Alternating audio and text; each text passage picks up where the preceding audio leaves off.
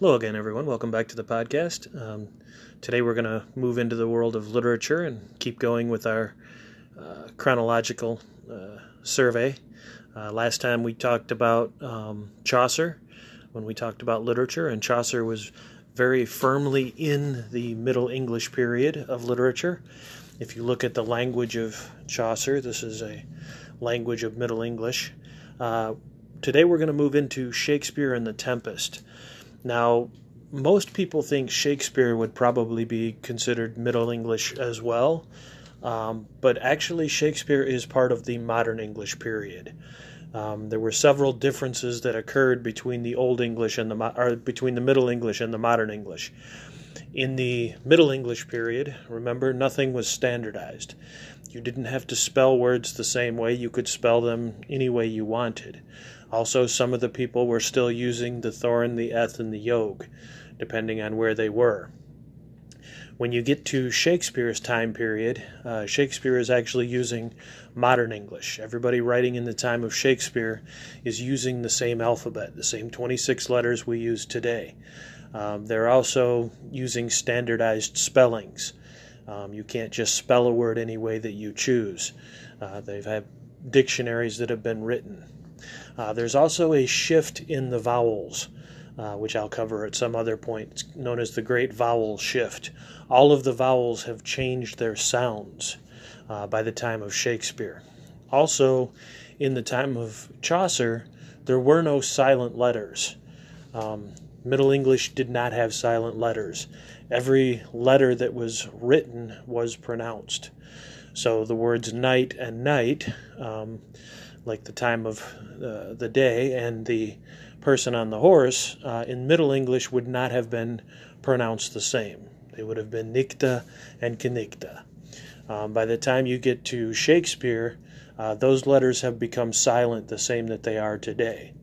Now, one of the reasons that Shakespeare doesn't sound as much like modern English is that he's using what's known as poetic diction. And during this time period, this is the way literature would have been written. This is not the way people actually spoke.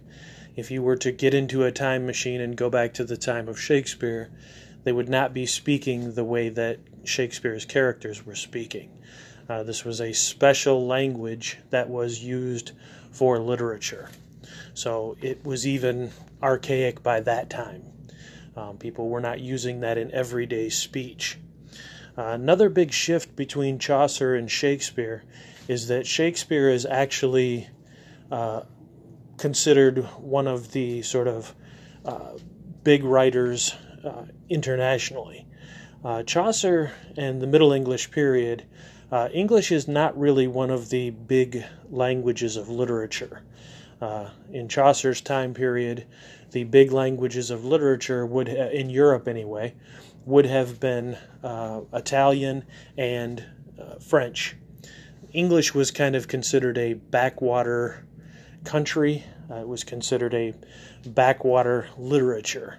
And even within England, Chaucer and the other writers in English were not considered the higher writers. The people that were considered the high art writers of the time period were generally writing in either French or Latin.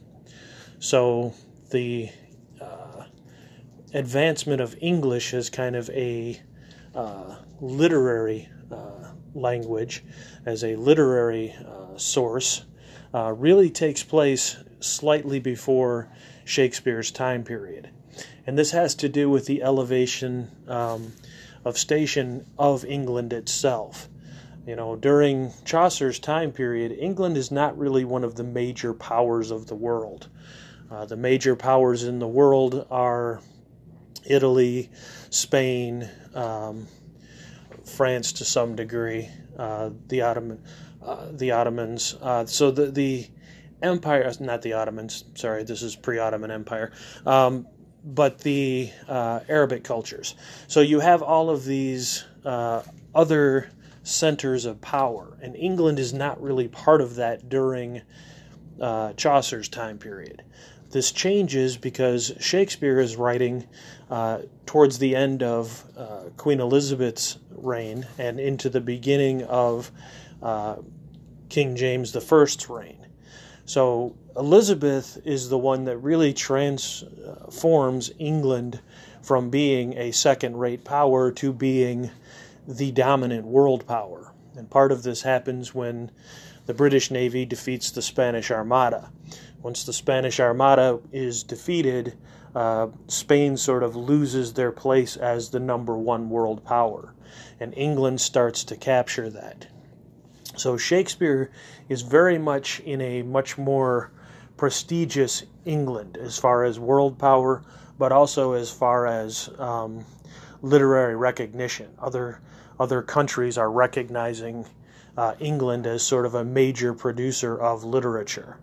But even so, in this time period, a lot of what Shakespeare does has to do with imitation. If you notice, a lot of his plays are set in Italy, especially, and this is because a lot of the literature is still Italian, is still considered one of the big literatures of the Renaissance, is coming out of Italy. And so there's still a lot of imitation of the Italians.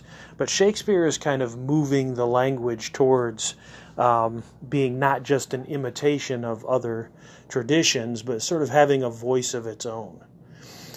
Now, The Tempest, I often feel, is one of his most interesting plays, mainly because The Tempest has a lot of things going on. If you really want to look at a lot of issues in England and in the world at the time period, I don't think any of his other plays quite capture as many as The Tempest.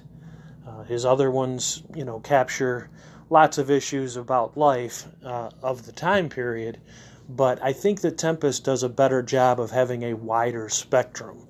You could probably have an entire career just writing papers about The Tempest because there are so many different angles to write about.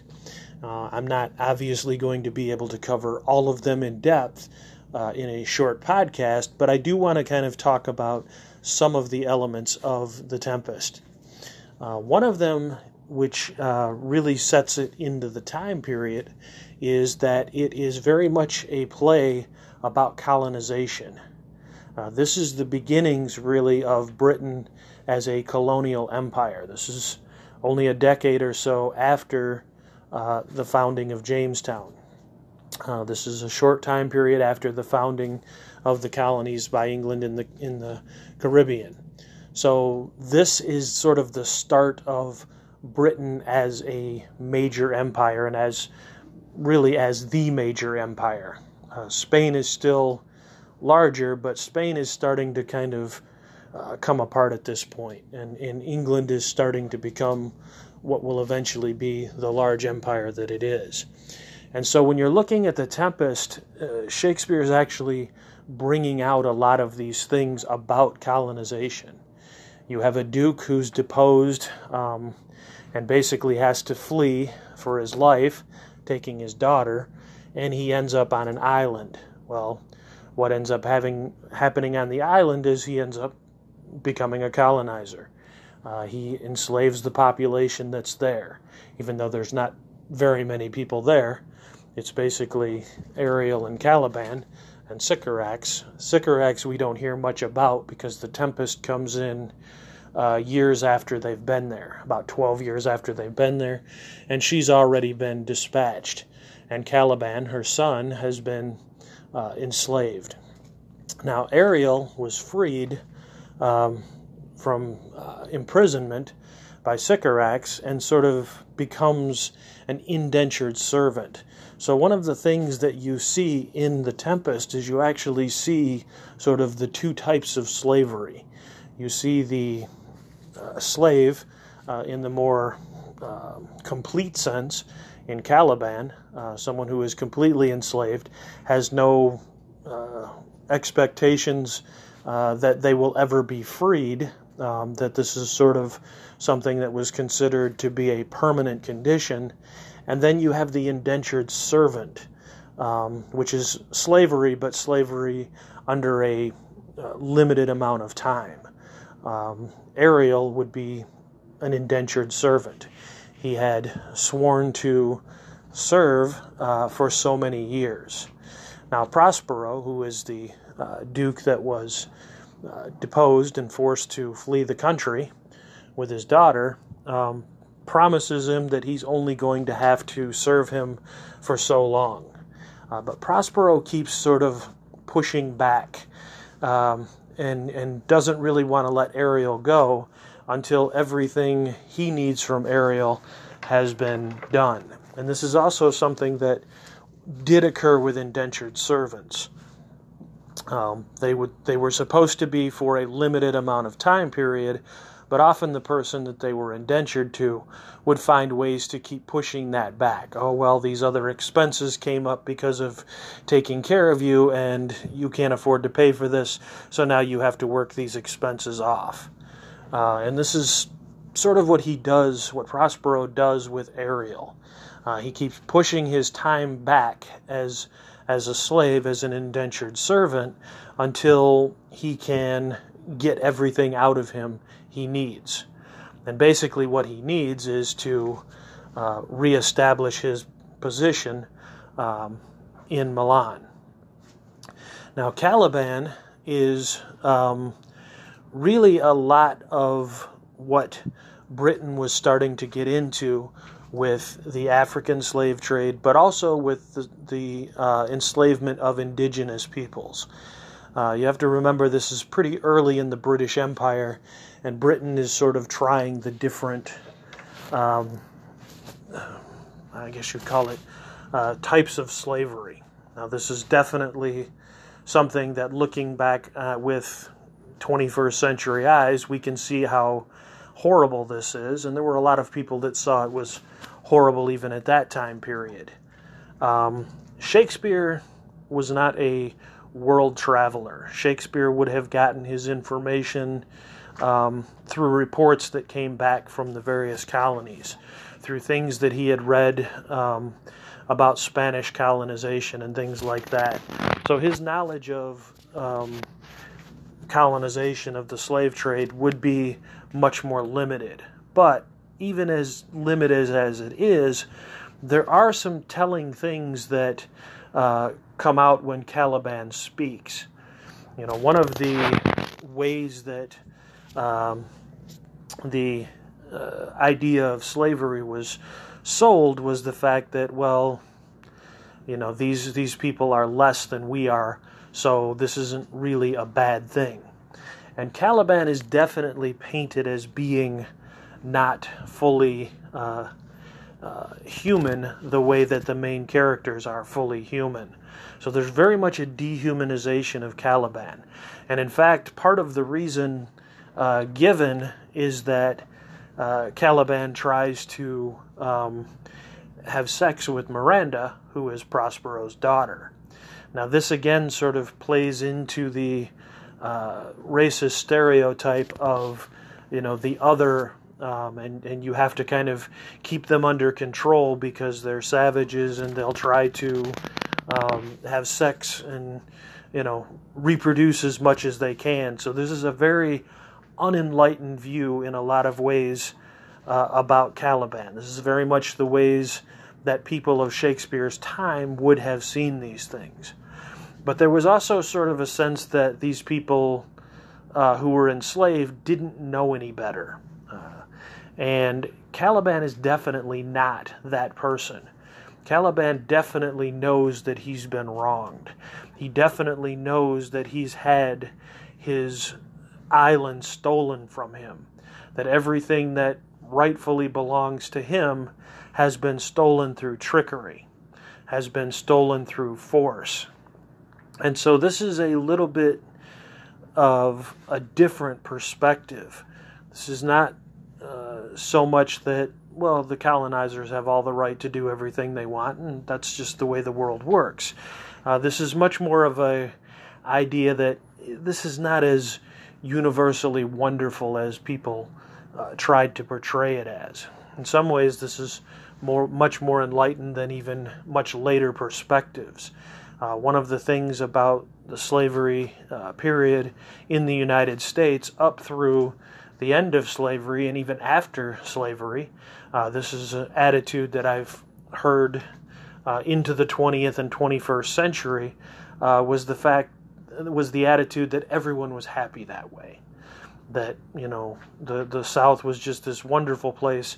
The owners were happy, the slaves were happy, everyone was happy, and the terrible North that came down and ruined everything.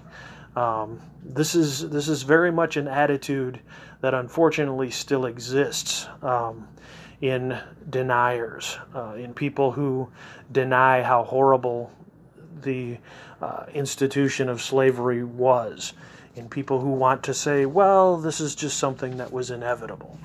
This is just the way things were back then. People weren't upset about it then. They were completely content with it. Well, the problem with that is, if people were perfectly content with it, why do we have a record of so many slave rebellions occurring from very early days of slavery and going all the way through the time period of slavery? So if it was something that everybody loved and everybody thought was a good idea, both the owners and the slaves, why were there constant rebellions? Why were there constant, slaves that were escaping?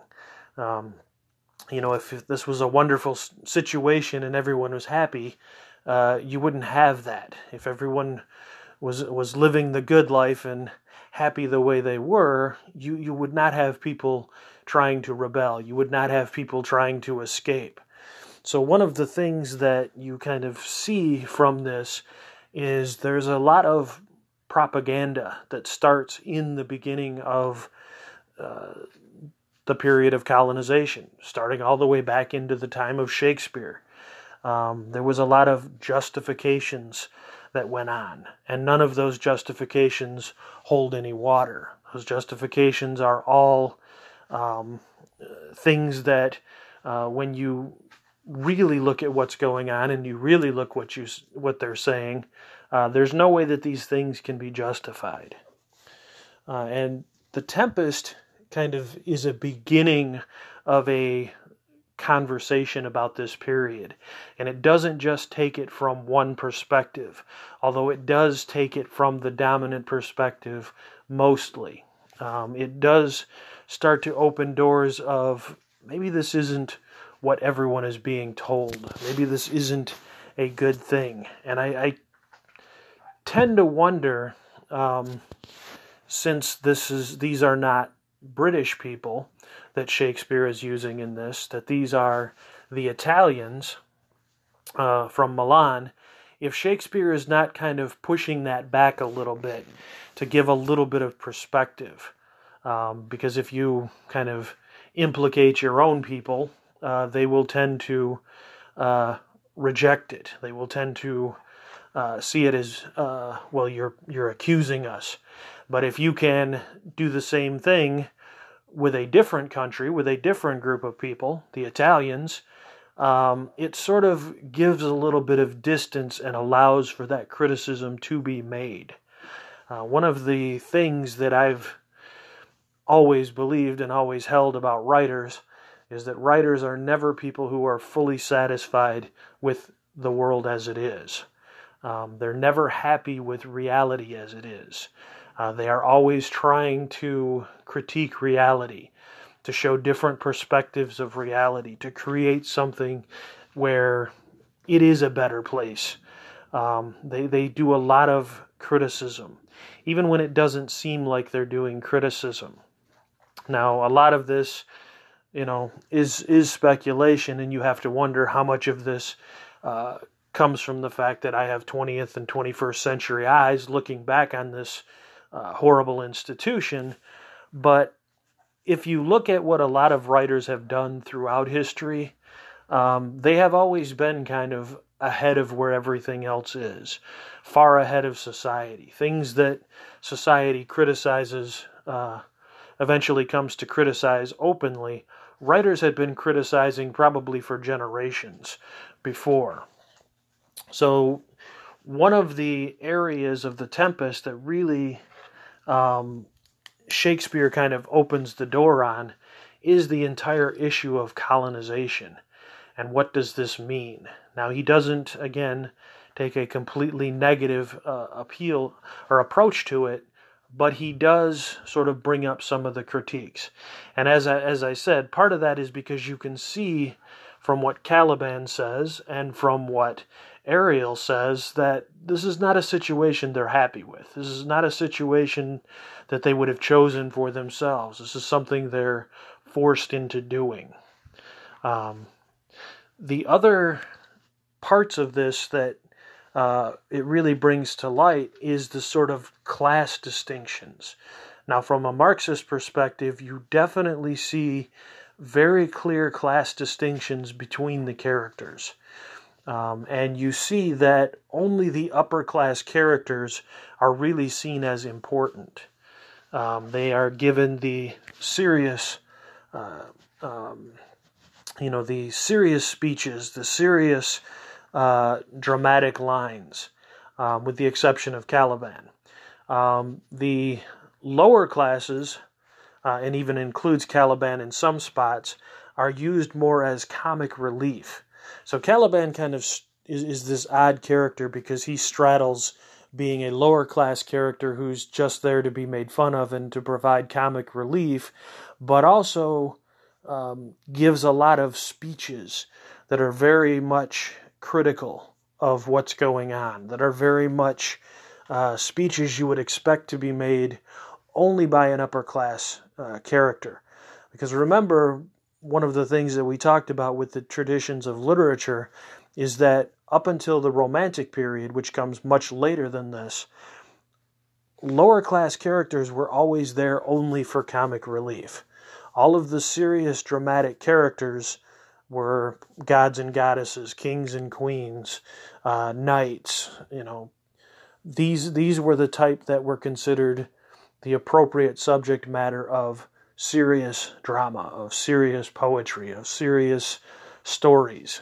And so you have a little bit even of Shakespeare kind of being ahead of the curve as far as the way he portrays the classes, because most of it is what you would expect: the lower class characters drinking, acting foolish, having silly ideas.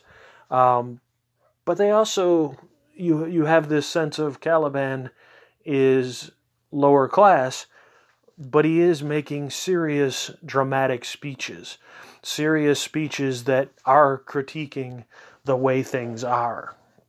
Now, this might be something that Shakespeare brought in because it's the only way he could make that criticism. Because you have to remember that if you criticize the upper classes and the way things are too much, you tend to run the risk of either being just silenced, or you could be imprisoned, or you could be executed, or lots of other things could happen. This is not something that was readily allowed, was a critique of the upper classes. But if you put this criticism into a lower class character and do it as satire, you could kind of get it under the radar that way. And one of the things that you do see with the lower class characters is they are attempting to overthrow the power structure. They do have these schemes where they can supplant the power that is and put themselves in its place. And you have the same kinds of things that happened with the upper class characters. Prospero's brother overthrew him and took over his place. And Prospero, in turn, is trying to kind of reverse that and get his position back. So you do have the parallel criticisms going on. And this is one of the things about Shakespeare that, and especially this play, that I find to be amazing, is that it does, in some ways, come across as a product of the time period, but it also comes across as something that is far beyond the time period. And I think this is one of the things about great literature, is that it not only reflects where it came from and reflects the values of where it came from and where it's situated, but it also calls those things into question. And Shakespeare definitely does that with this play. This is often thought to be his last play that he wrote on his own. He probably co-authored a few plays after this, but this is considered to be his last major play, which means he's up there in age. He's got a well-established, well-established, credible position, and it means he can get away with a little more. Plus, if he's, suffers any punishment for this, he's older and he's not going to have to deal with the punishment for much longer because he's already getting up there in years. So the amount of revealing that occurs in The Tempest is kind of amazing. You see the class struggles, you see the colonization and the one side, kind of playing it off as this is a wonderful thing, everybody's going to be happy, and then the other side saying, basically, you've stolen everything from us, you've stolen our freedom, you've stolen our humanity, and you've reduced us to this lowly state, and there's no sense that we can ever get out of this. And this is, again, going back to Ariel and Caliban. Caliban is in a position where he doesn't see that there will ever be an end to this, that this is a permanent state that he would have to be in, that if Prospero were to stay, if he had any children, his children would have to be in, whereas Ariel is much more the indentured servant who has a limit, a time limit, even though that time limit gets pushed. Now, the other revealing thing in The Tempest has to do with Miranda. You have only one female character in this play. You have a couple that are mentioned in passing, in Sycorax and Miranda's attendants when she's a child, but Miranda is the only one that is present in the current action. And she is very much a reflection of what upper-class women were expected to be. Her father hides her away, kind of shelters her from other men until he finds the one suitable. And then he kind of uses her as a bargaining chip to kind of merge his bloodline with the royal bloodline. This is very much what things were like for upper-class women. Upper-class women were expected to marry for position. Marriage was never about love. They try to play that love part, but you once you look at what's going on, you realize that Miranda is sort of manipulated into her love for Ferdinand, partially because she hasn't really seen any other men. This is the first man she's allowed to see and talk to. And Prospero kind of plays the psychological game with her. Oh, I don't want you talking to him. I don't want you around him. Because he knows she's going to rebel against that and be drawn to it even more. So she gets manipulated into this relationship. And this is a relationship that is very much about Prospero raising his own station, about him going from being a duke to being married into his offspring will now be of royal bloodlines.